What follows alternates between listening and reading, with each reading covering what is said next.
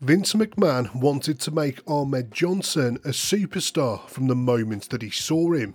Sure, Ahmed was already in his 30s, but at 6'2" and 305 pounds of pure muscle, he checked a lot of McMahon's boxes. In 1995, he burst into the Federation and he made a refreshing change from some of the losers already on the roster at the time. For a while, Johnson looked like a real prospect.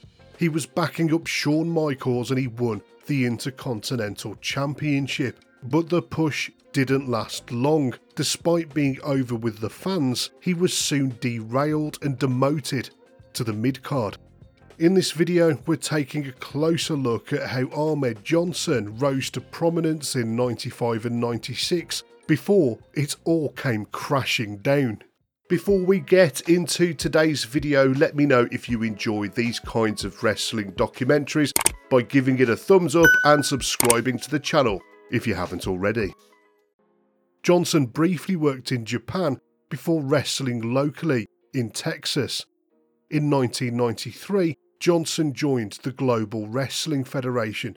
He often said that his time in the WWF brought him the most enjoyment of his entire career.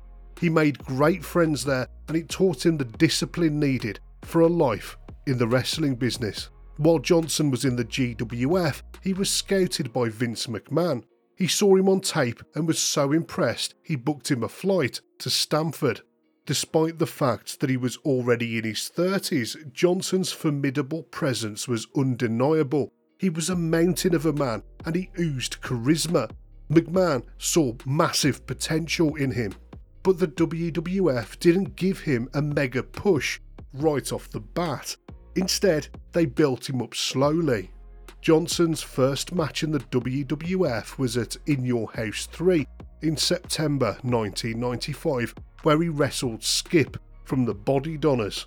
This was a dark match that wasn't included on the pay-per-view broadcast, but things started hotting up in the lead up to the 1995 Survivor Series. On an episode of Raw, he made an impact by body slamming Yokozuna after a match, and then he managed to do it twice again at the Survivor Series. It was easy to tell that McMahon thought of Johnson as his next megastar because he gave him the body slam angle. It worked in the past with Hogan and Andre, and they tried it with Lex Luger and Yokozuna a couple of years earlier. Johnson later claimed that Yokozuna was against the idea of being body slammed by him, but later they did become good friends and often travelled the road together. In fact, some of the boys in the back were against working with Johnson at all when he first debuted. They thought that he worked too stiff and was clumsy in the ring. But still, the WWF did a great job of building him up in these first few months. At the Royal Rumble, he beat Jeff Jarrett by disqualification. This match made it clear that Johnson was still very inexperienced in singles matches. The WWF quickly realised that the big man needed some seasoning before being pushed any further. So he was kept dominant on house shows and on TV, but pay-per-view was a different story. Johnson wasn't featured at all on the February In Your House show. Instead, he beat Isaac Yankem in a dark match. Later, he was involved in tag team matches both at WrestleMania and the April In Your House event. He was showing real signs of improvement over the first quarter of 1996, and the WWF gave him the ball at the King of the Ring, where he beat Goldust for the Intercontinental Championship. It was a pretty decent match, and more importantly, the crowd popped for Johnson when he picked up the win. In fact, he was really easy to like at this early stage in his career, and it felt like the future was going to be really bright for the first ever African American Intercontinental Champion.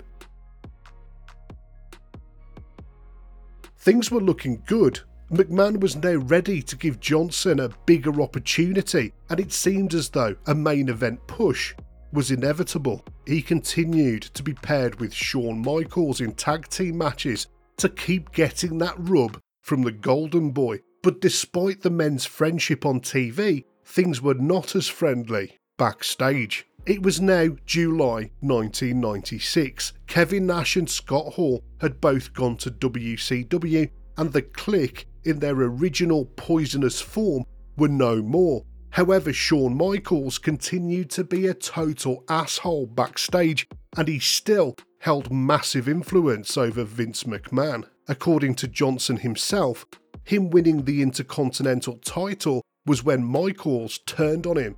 He allegedly got in McMahon's ear and tried to pour cold water all over Johnson's push. In an interview, Johnson said, "They didn't want to see me push that high. I don't know why, personal reasons. I was green, I'll say that. I was still green and learning, but I think I was ready for the world title shot. Because Shawn had the belt and everything, he was running the show back then, and he was basically picking who was going against him. From my understanding, what I heard, he didn't think it was time for a black man to be world champion. I didn't hear him say that when I was Intercontinental champion and popping the house everywhere I went."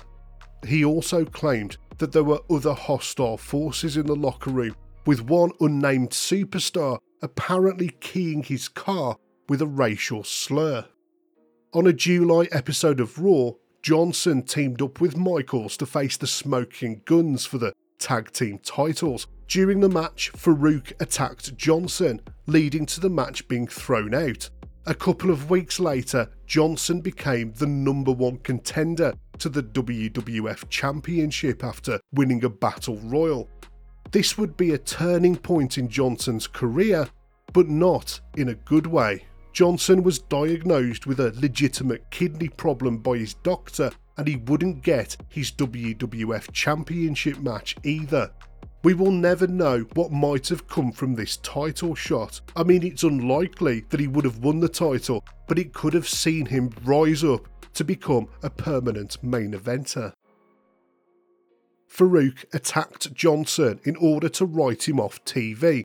He'd be gone for months getting treatment for his kidneys, but the WWF didn't quite give up on him just yet. He picked up the feud with Farouk when he returned, leading to matches at the 1997 Royal Rumble and WrestleMania 13. Farouk had since formed the Nation of Domination, and the feud grew into Johnson taking on the entire faction. It was a surprise when he turned heel on The Undertaker to join the Nation himself, leading to a match between the men at In Your House Canadian Stampede. Unfortunately, Johnson picked up an injury and couldn't compete in the match. It was incredibly bad luck that both of his pushes into the main event had to be written off due to legitimate health concerns. Johnson's feud with the Nation of Domination had already been done to death, but it was rehashed all over again after he was kicked out of the group. A lot of his fellow wrestlers held the belief that he was dangerous to work with, so when he legitimately injured someone, he got a whole lot of heat for it, and that's exactly what happened on an episode of Raw in November 1997. He gave Owen Hart a nasty concussion, and then on the same night he managed to get into a legitimate fight backstage with D'Lo Brown, and Johnson himself was becoming increasingly injury prone. During a brawl with the Disciples of Apocalypse, he blew one of his knees out. From this point onwards, Johnson's push was dead in the water. He returned at the 1998 Royal Rumble to basically no reaction at all from the fans, and he got gassed almost immediately. And by February 1998, he was done. Johnson was scheduled to take part in a violent angle where he would be ambushed by the Truth Commission and dragged backstage before receiving a beating. In reality, Johnson's sister was fighting a terminal illness, and he didn't want that to be his sister's last image of him. Just 15 minutes before he was to enter the ring, an urgent call came through. Ahmed learned that his sister's condition had deteriorated and he needed to go to the hospital. Johnson left the building without informing anybody where he was going. He just packed up and left.